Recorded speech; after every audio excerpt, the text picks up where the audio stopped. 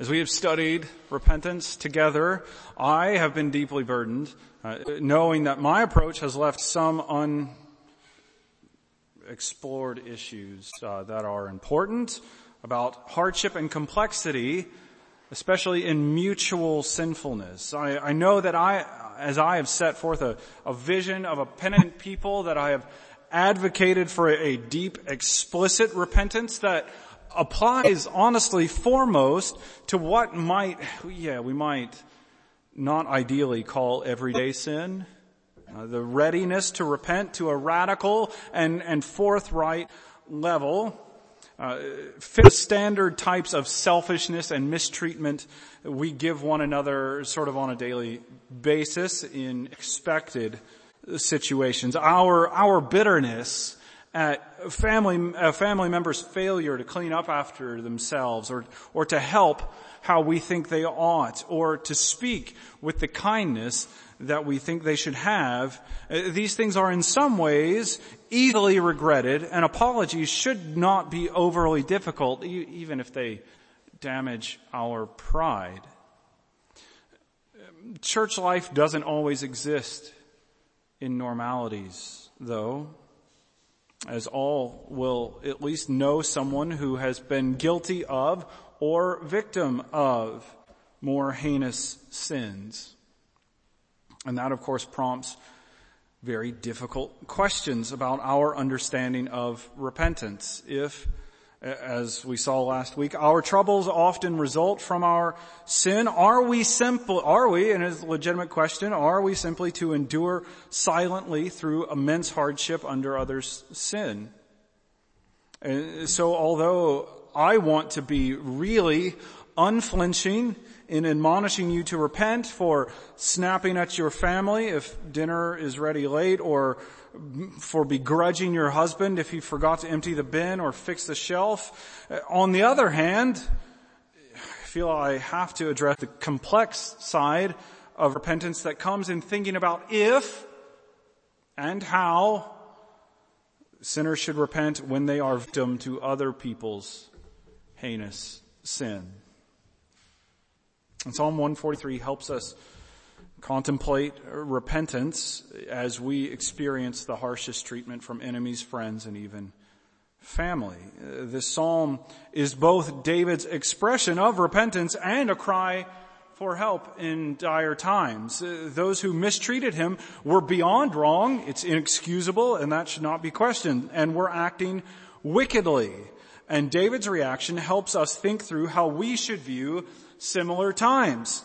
I really pray that not all of you will personally face such situations of affliction, but I still hope this is useful, as you might even be helping people you know as they endure trial.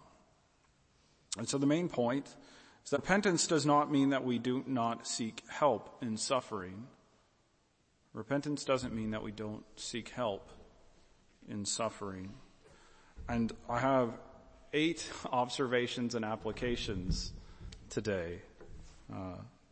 They are not all as long as a normal sermon point, so don't fret. So the first one is the context helps.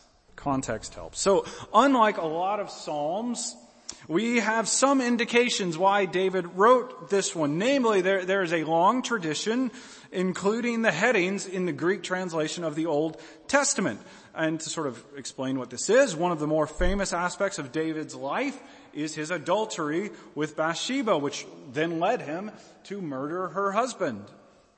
And in 2 Samuel 12, which we read, God sent Nathan to show David his sin. And in verses 10 to 12, he promised earthly curses upon David's life and family because of it. And I'll read those to you here. Now, therefore, the sword shall never depart from your house, because you have despised me and have taken the wife of Uriah the Hittite to be your wife. Thus says the Lord, behold, I will raise up evil against you out of your own house, and I will take your wives before your eyes and give them to your neighbor, and he shall lie with your wives in the sight of the sun.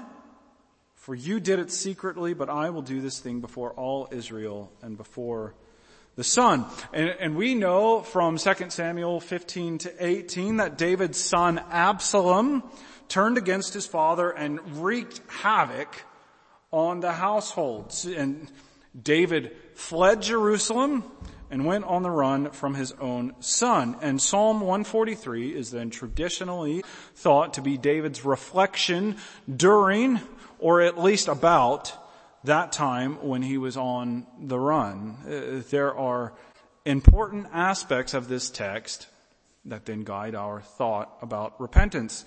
So the second aspect to note is David did repent, even as he was being afflicted. David did repent. Verses 1 and 2. Hear my prayer, O give ear to my pleas for mercy. In your faithfulness answer me in your righteousness.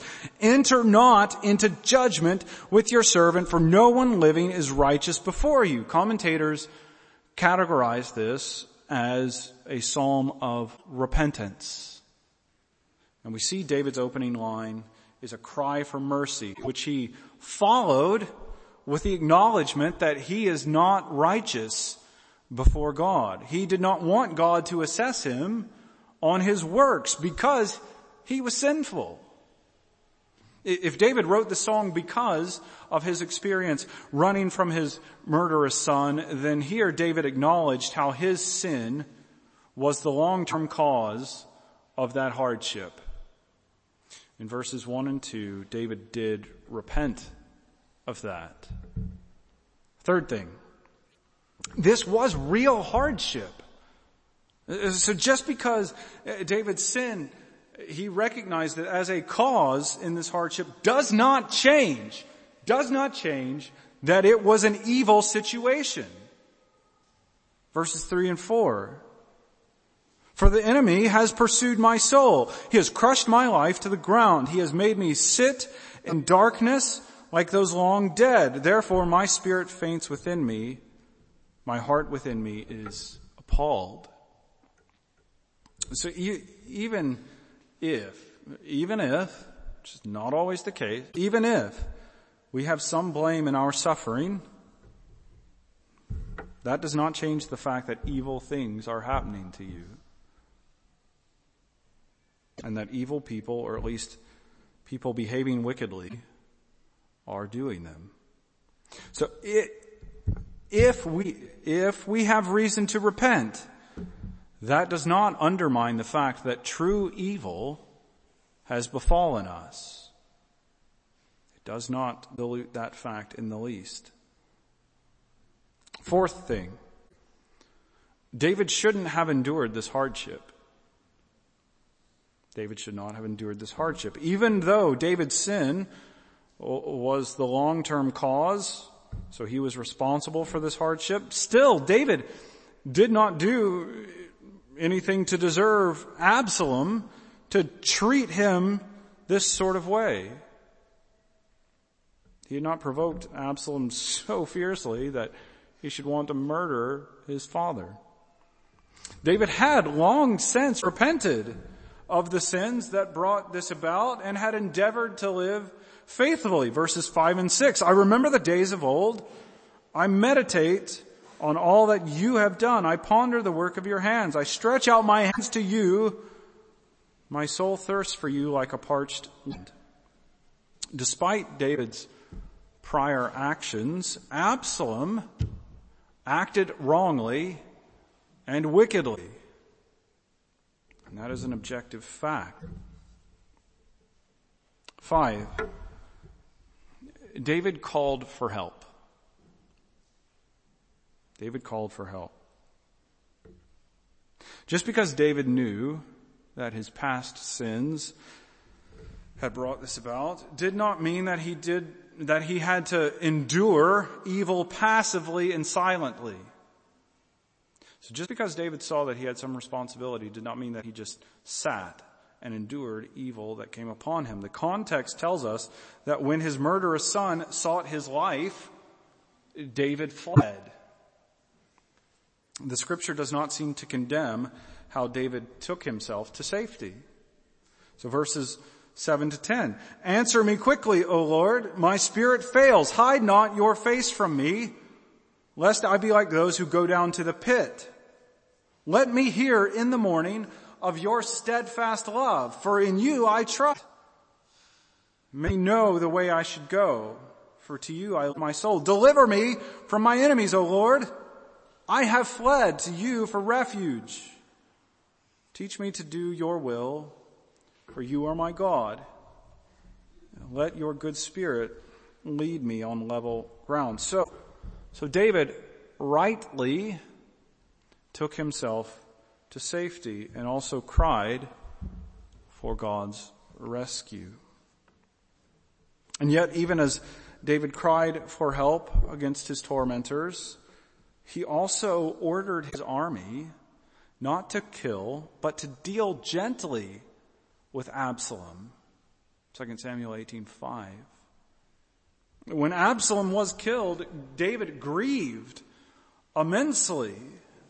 And so, even as we endure evil, we should hope for renewal and reconciliation, if it be possible.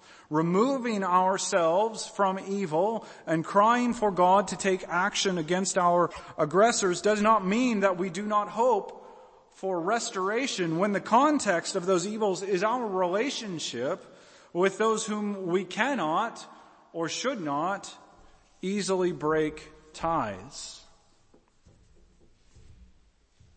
6.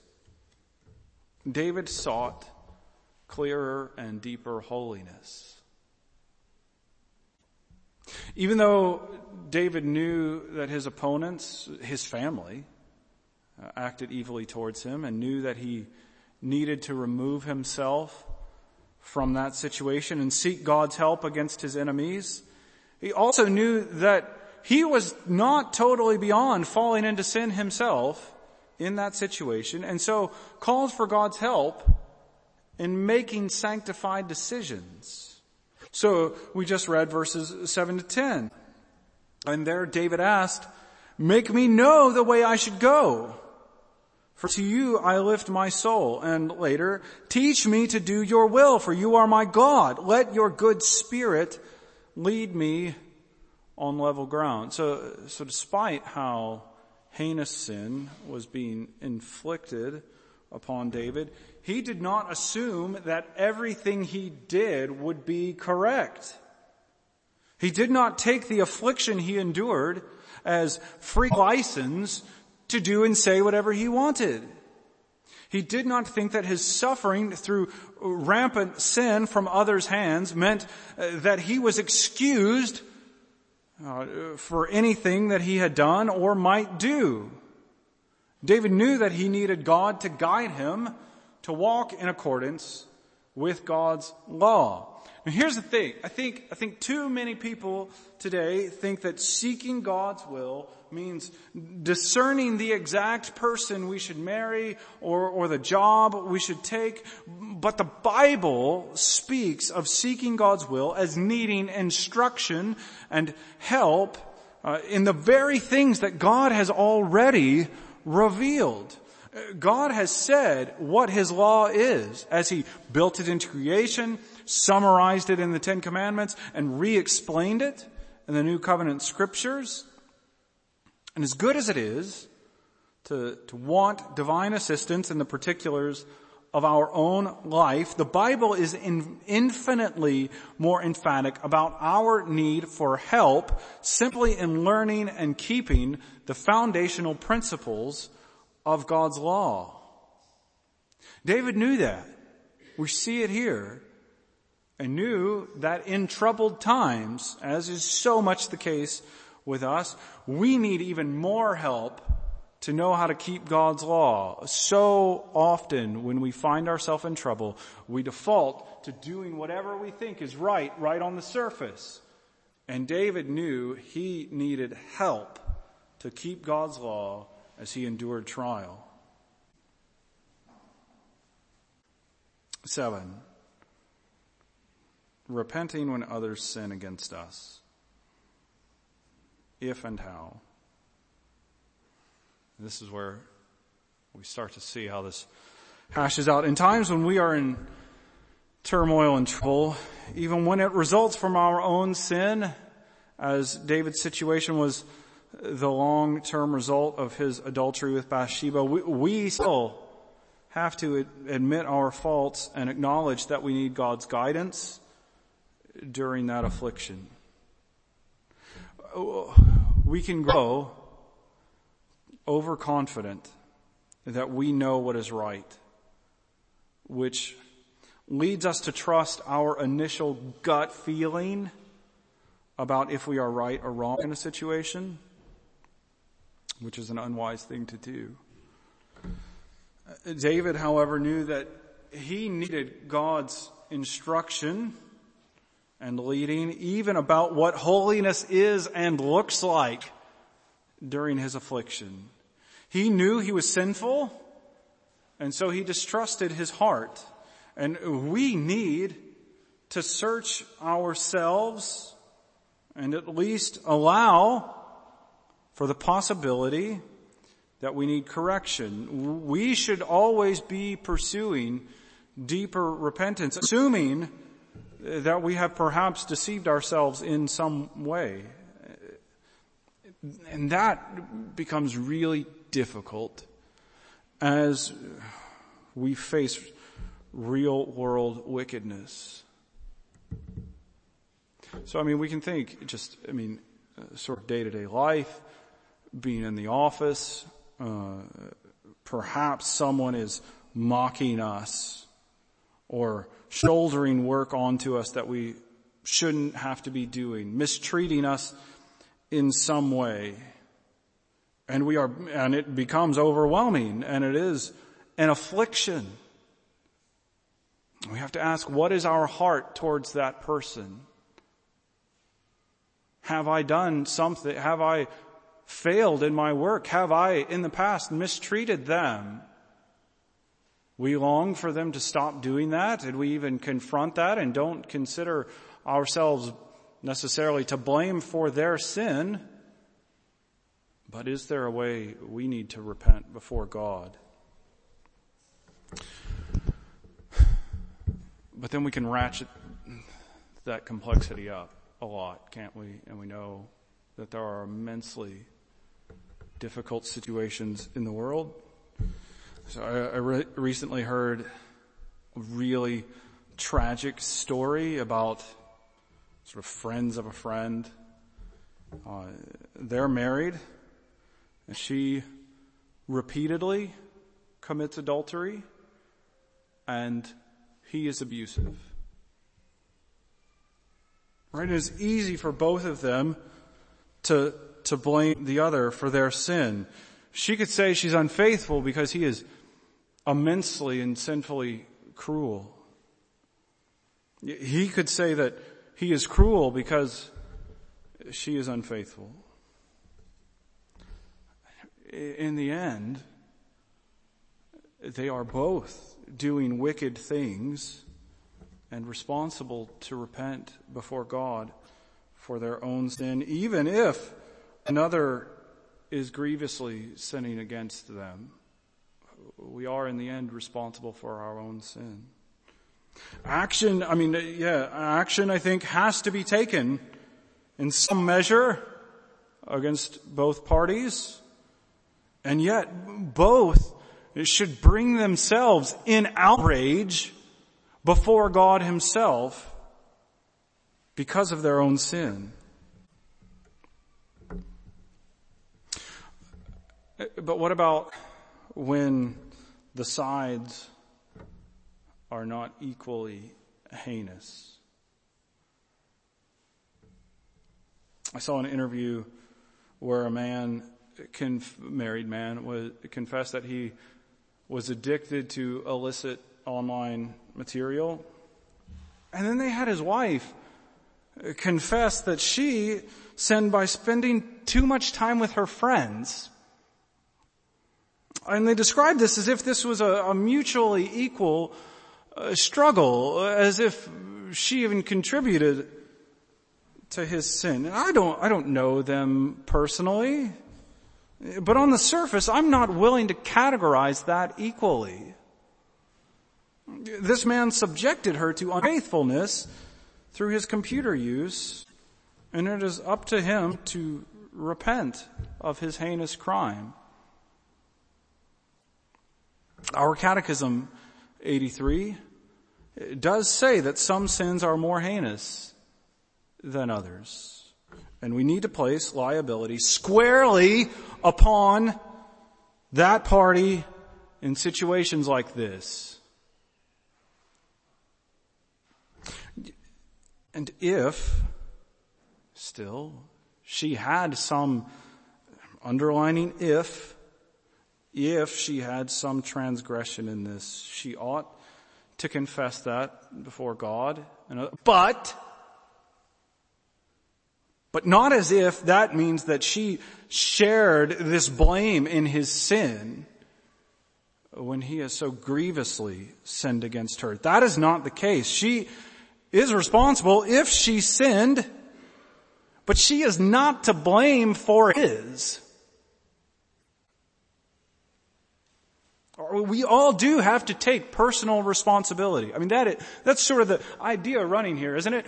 Personal responsibility. We all have to take personal responsibility for our actions and quit shoveling them off as if they are the product of communal and relational imperfections. They come out of the fact that we are evil and depraved and that we rebel against God.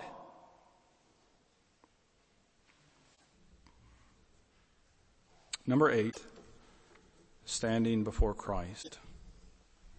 So there's a straightforward twofold application or twofold connection to Christ from this psalm.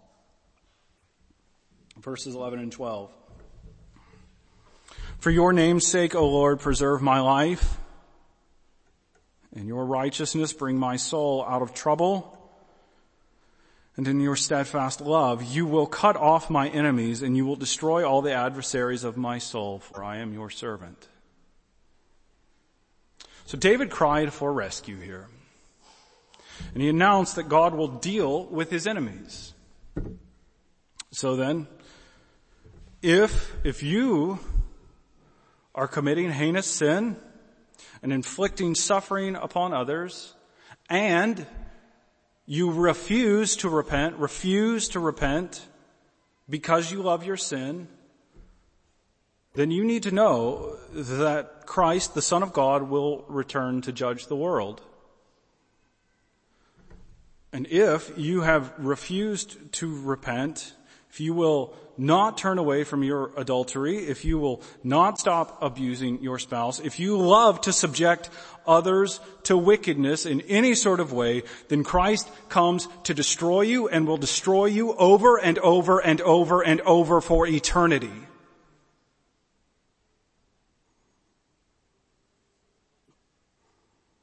Because you love your sin. As much pain as you have divvied on to others, your torment in hell will be infinitely worse forever.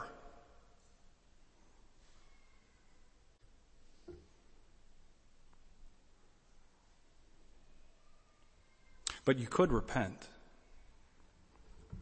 You could take hold of the Savior who died on the cross because you are that sinful. All the wrath that God would dispense on you for eternity would be swallowed up in Christ's cross if you would seek him for forgiveness.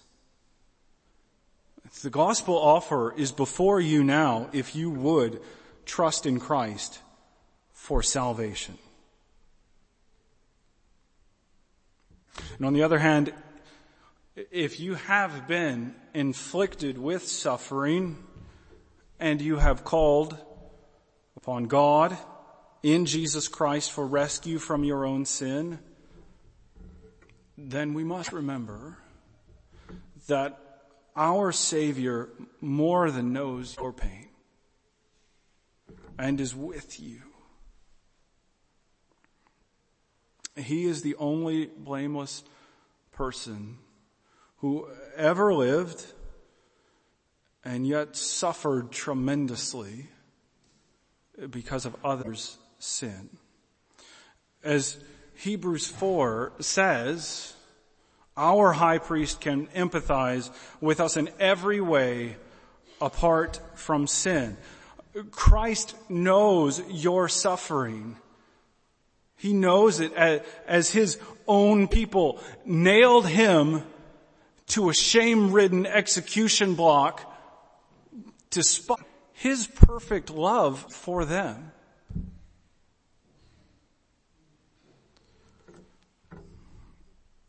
And so the simple finale here is Jesus Christ, who entered the world to rescue sinners. He died to take our sin, but he lives to give you life. So let's run now to that Savior to receive it. Let's pray.